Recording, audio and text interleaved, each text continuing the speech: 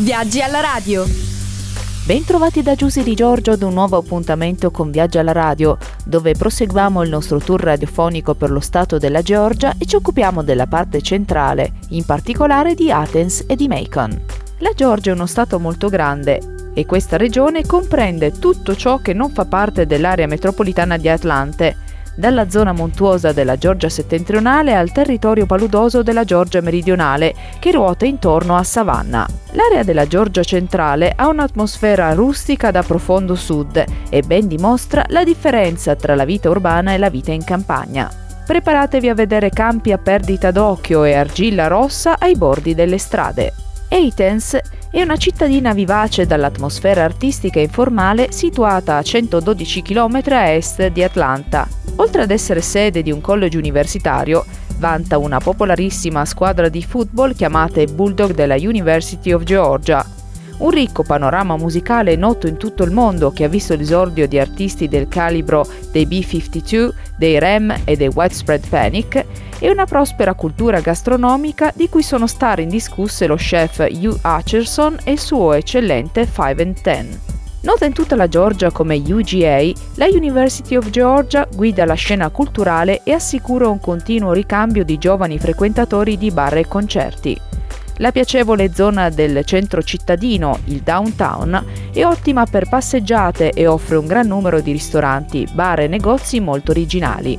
Almeno 3 strade collegano Atlanta con Athens, la Highway 316, la Highway 129 e la Highway 78, ognuna con i suoi pro e i suoi contro.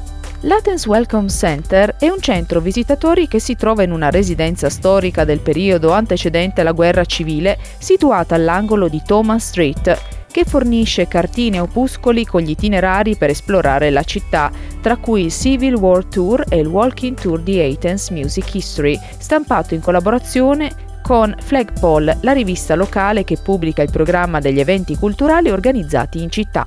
Con i suoi sentieri sinuosi e un'atmosfera storico-sociale, lo State Botanical Garden of Georgia di Athens fa sembrare l'orto botanico di Atlanta trascurato ed eccessivamente caro.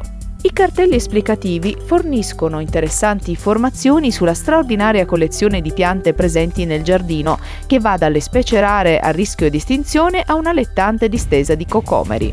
L'Oconee Forest Park, situato alle spalle del grande Recreation Sports Complex dell'università, ha sentieri escursionistici tra i boschi e un'enorme area per cani dove è possibile lasciare senza guinzaglio gli amici a 4 zampe. Macon è una cittadina gradevole con alcuni siti di interesse turistico che fu fondata nel 1823 e divenne un fiorente porto per il commercio del cotone sull'Ocmulgee River. Nella zona era attivo un forte movimento antisecessionista e pacifista prima e durante la guerra civile, dalla quale Macon uscì quasi indenne.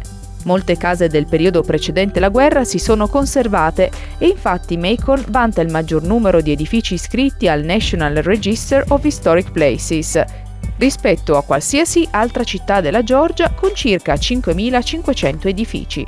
Il Convention and Visitors Bureau ha un sito web da cui è possibile scaricare una guida della città gratuita.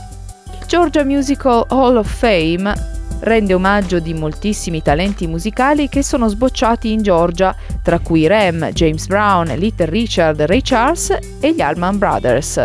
Il Cherry Blossom Festival, che si tiene durante la terza settimana di marzo, celebra la fioritura dei 250.000 ciliegi giapponesi di Yoshino. Infine l'Ocmulgee National Monument, immediatamente a est della città, è un sito archeologico che custodisce tumuli sepolcrali indiani, oggetti realizzati a mano e un'antica abitazione in terra. Per una città con una popolazione di soli 150.000 abitanti, Macon vanta sicuramente molte cose da fare. Soprannominata Brick City per il suo uso abbondante di materiali da costruzione e di produzione locale, questa città della Georgia centrale offre ai visitatori di tutto, dalle gallerie d'arte ai musei degli antichi cimiteri e alle ville di epoca vittoriana perfettamente conservate.